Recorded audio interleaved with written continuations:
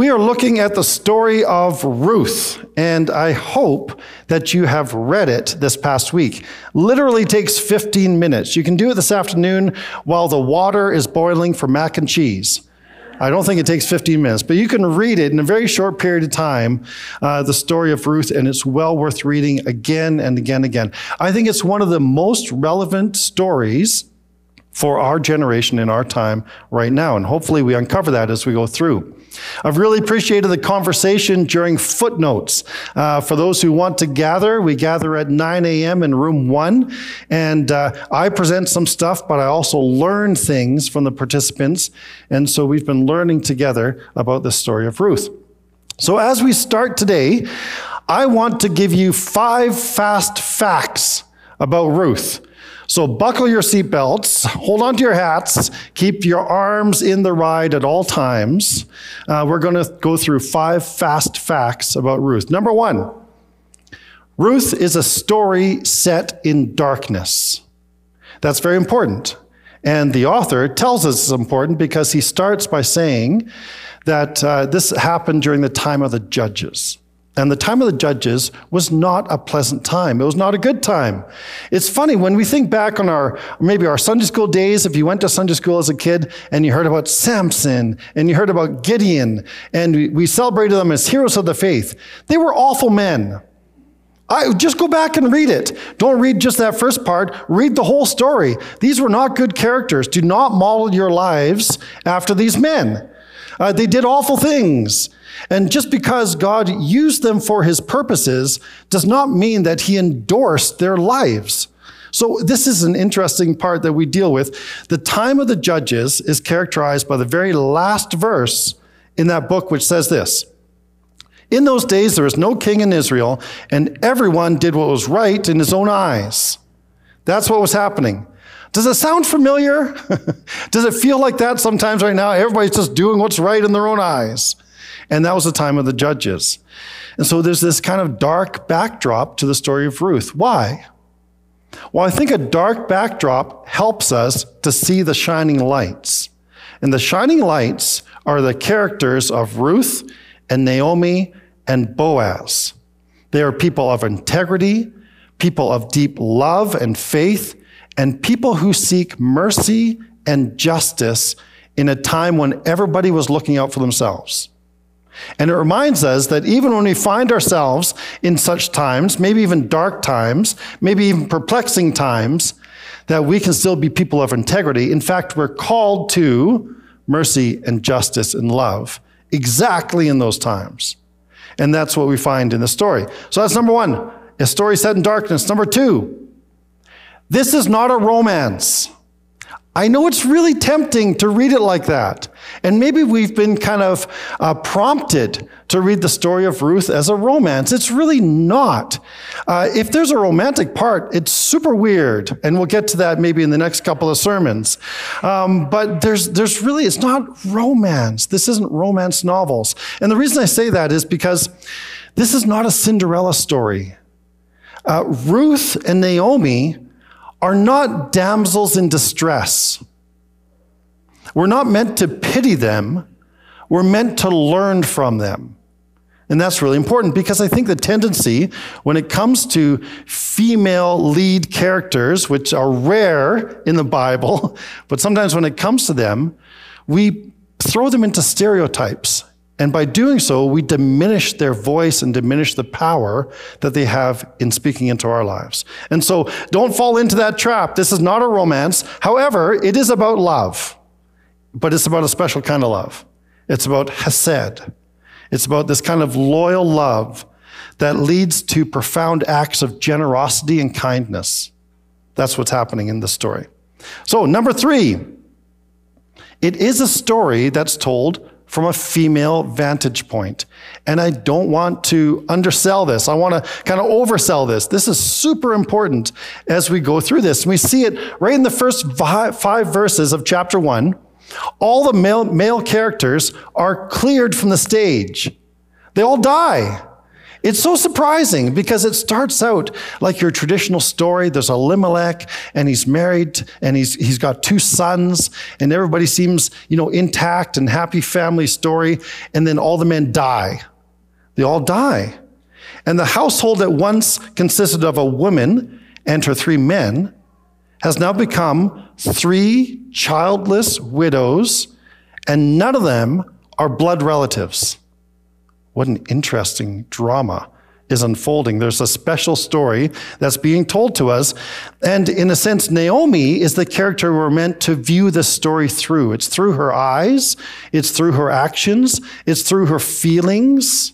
It's through her faith that the story unfolds. Maybe to help us access the importance of that, we need to see Naomi not as the damsel in distress or the poor widow that we need to pity, but rather we need to see Naomi as the female counterpart to Job. Naomi is a female Job. And historically, I think we have sometimes wept with Job and criticized Naomi. And now we need to weep with Naomi. We need to weep with her in order to enter into the story. Okay, number 4. Told you it was going to be a fast ride. The sermon isn't over after the end of point 5. Just to say, I've got more stuff to say, so just hold on. Number 4, this is a story of providence. And this is so important to get. God is rarely referenced. He's referenced. I mean, the characters talk about him. They mention God, but only a couple of times by the narrator, and a couple of times or a few times by the people. But there's no shining light from heaven. There's no voice that comes down. There's no angel messengers. There's no tablets. There's nothing like this that's a direct interaction between God and the characters in the story. What we see instead are ordinary people making human decisions. That feels like us, you and me. Every day we do this. We're ordinary people making human decisions. And the beauty of Ruth is it peels back the curtain just enough to show us, and we realize that God is actually working things behind the scenes together for our good. That's an important part of the story. The actions of Ruth and Naomi, the actions of Boaz, they didn't sit down and say, "Whoa, this is going to have profound effect for all eternity. We're going to have a whole group of people sitting here thousands of years from now, and they're going to be talking about this story, and they're going to know Jesus, which is going to be one of our descendants." They had no idea. They had no idea. Naomi had no idea that when she started to head back to Judah, that all of this would unfold. They had no idea. They were making ordinary decisions as ordinary people. What we get to see behind the scenes is God's acts of providence in behind. One of the commentators says this: "Taken as a whole, the story of Ruth is written to give us encouragement and hope that all the perplexing turns in our lives are going somewhere good." Isn't that encouraging? Because there's a lot of perplexing turns in our lives, especially it feels right now. He goes on to say, "They do not lead off a cliff. In all the setbacks of our lives as believers, God is plotting for our joy." That should be encouragement, especially if we're in perplexing and difficult and troubling times. God is still plotting for our ultimate joy. Jesus, for the joy that was set before him, he endured the cross, right? Okay, number 5. So it's a story set in darkness. It's not a romance. It's from a female vantage point. It's about providence. And then number 5, it's a story all about names and naming. And once you get that, when you read Ruth, you'll really understand the power of what's happening here. There is the basic quest to restore the name of Elimelech. But there's this greater understanding that each name has a meaning. And each name is important, and each person in the story is important. And there's a rare occurrence that happens rarely in the Bible when 2 named women are having a conversation with one another, and it's not about a man. And we might laugh at that, but it's kind of rare. And so we see this rare occurrence in Ruth that gives us a glimpse, I think, into the heart of God. And as we learned from these women in the story. Well, we looked last week at Elimelech briefly. And does anybody remember what his name meant? His name means, "My God is king." The only problem is he didn't live up to his name. And he ended up doing what was right in his own eyes. And he led his family into a place that I think he probably shouldn't have gone. Who cares if there's food there? It was the wrong direction. But now Naomi is coming back. Naomi's name means pleasant. So if you have a Naomi in your family, I hope she lives up to her name, being pleasant. And that's how the story starts. Naomi is in a pleasant place. But Naomi, very quickly, as she loses her husband and her sons, she comes back to Judah. And when she comes back in, people look at her and say, is this Naomi? Are we sure it's her? And she says, don't call me that anymore. Call me Mara. Why? It means what? Bitter. Because I am bitter. Now we have to be careful here. This isn't bitter old lady syndrome. I got to be careful where I look when I say that. This isn't, so there's none of those in here, but we might know a few. So, but don't think of that as Naomi as having sort of bitter old lady syndrome. That's not what's going on. She had, I think, a legitimate reason to have a bad taste in her mouth. What was that reason? Well, in her words, the hand of God is against me. Or as it says in the New Living, I think, God has raised his fist against me. And so I'm experiencing bitterness. We talked last week about 3 strikes against her. She lost her home, she lost her husband, she lost her hope, and she's in a place of feeling bitter. I don't know if anybody here is familiar with the stress index. Have you ever gone online and taken a quiz to tell you how stressed out you are? I just want to tell you, taking the quiz is stressful. And the result adds more stress to your life. Don't do it. But there's a stress index, sometimes called a life change index. And it takes events in our lives and it assigns them a point value. And the idea is the higher the score, the more stressed out you are, right? And there's things at the top of that list. Things like the loss of a spouse, or the loss of a child, or a financial collapse, or a major move. And I just want to say, Naomi faced all of those at the same time. She lost her husband, she lost her children, she had major financial disaster, and then she had to move. So we should understand Naomi is in a place of feeling a little bit bitter. That's how she's feeling. And so what does she do? She laments. That's the good Bible word for this, and it's a practice that sometimes we forget, but Naomi laments. She says, I went away full, but the Lord has brought me back empty. Why call me Naomi? The Lord has afflicted me. The Almighty has brought misfortune upon me. What do you make of that kind of theology? Is that the right response? Is Naomi in the right place? Shouldn't she just be happy, clapping all the time, happy all day long? Isn't that what we teach in church? You come here to be happy, people. And so clap and be happy even though life is miserable. Well, I like Naomi's theology. I think it's not only real, but Job is very similar. Job expresses something very similar when he says, it would have been better if I had never been born. That was Job's bitterness. One commentator says, I would take Naomi's theology any day over the sentimental views of God which dominate some churches and Christian publications. Naomi is unshaken and sure about at least 3 things, and you may agree or disagree about these, but this is what she's sure about. Number 1, God exists. She believes God exists. She mentions God. Number 2, God is sovereign, that God has the right to do as he pleases. And number 3, according to her, God has afflicted her. That's what she's sure about. That's her experience. That's what she's feeling. That's why we get drawn into the story to view this through Naomi's eyes. I think Naomi would agree with the author Carolyn Custis James, who said this. My mother used to tell me, things always look worse at night. Did anybody ever hear that from their mom or their dad? Things always look worse at night. For the most part, I believe her. But some of the troubles that keep me from sleeping look just as bad in the morning. You sometimes feel that? Some of the troubles that keep us from sleeping look just as bad in the morning. That's Naomi. That's where she's at. Maybe that's where you're at today. Our troubles don't go away in our sleep. They're there waiting for us as we wake up. So I love this fact of the biblical narrative. The Bible authors, the Bible writers, they never try to kind of clean things up to make God look good. They live in that sense, and they invite us into that sense of trouble and even lament and even sometimes conflict with God.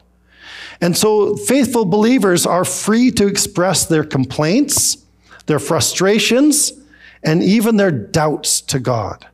And it seems to be something that is even celebrated and understood. We see it all through the Psalms. We see it in Lamentations. We see it here with Naomi. And so here's the message. Suffering doesn't have to cause us to doubt God's existence, but it does force us to admit that there's a lot about God that we don't understand, that we just don't understand. Carolyn Custis James again says this, faith may want answers, but somehow it is able to survive without them.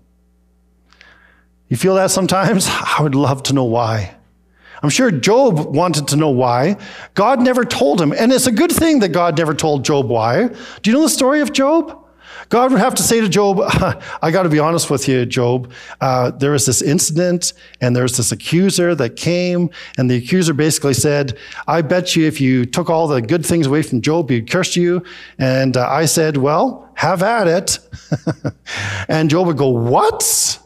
That's terrible. So sometimes and often, we don't know why. Faith may want answers, but somehow it's able to survive without them. So here really is my point. Naomi's expression of bitterness does not diminish her character or her faith. However, her trauma causes her to retreat into herself and to shut down. Did you catch that in the passage as we read through it? Naomi, she just wants to be left alone. She just wants to journey on her own. She doesn't want Ruth and Orpah to be part of this, whatever she's about to face next.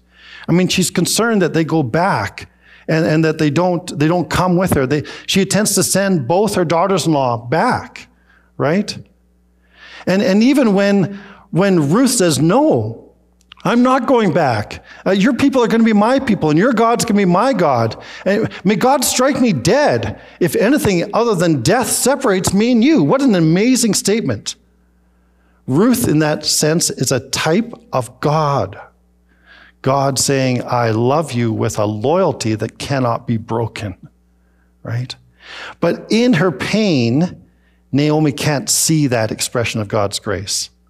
God's grace is walking right beside Naomi, and yet she can't see it because she's in so much pain. Philip Yancey says this, pain narrows vision. Pain, the most private of sensations, it forces us to think of ourselves and little else. That's not a condemnation if we're in pain today. That's the reality, though. That pain narrows our vision. It kind of makes us think of just ourselves for that period of time. Christine and I, when I was in seminary, we served a church in Richmond, BC, and we had a great season there of ministry and still in touch with a lot of people from that congregation. But one day, Christine and I were standing outside in the parking lot of that church, and we were talking with some of our friends, and I happened to look up, and I saw a whole bunch of windows in the second floor. And I said to my friend, what? I didn't know we had a second floor in this church.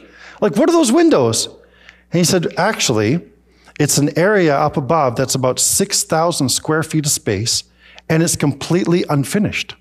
I went, what? That's so crazy. How do you get to it? Well, he said, there's a little trap door that you can crawl through, but generally people go up there. But I have heard a rumor there's a fully completed set of stairs somewhere in the building that's been walled over. I thought, well, that's cool. I'm going to find it. And so I went, and myself and the senior pastor at the time, Tom May was his name, and we together dug out all the old plans, and we found where this hidden stairwell was. It was like an Indiana Jones moment. Well, not quite. But anyway, Tom and I got out some tools, a knife and a hammer and a few things.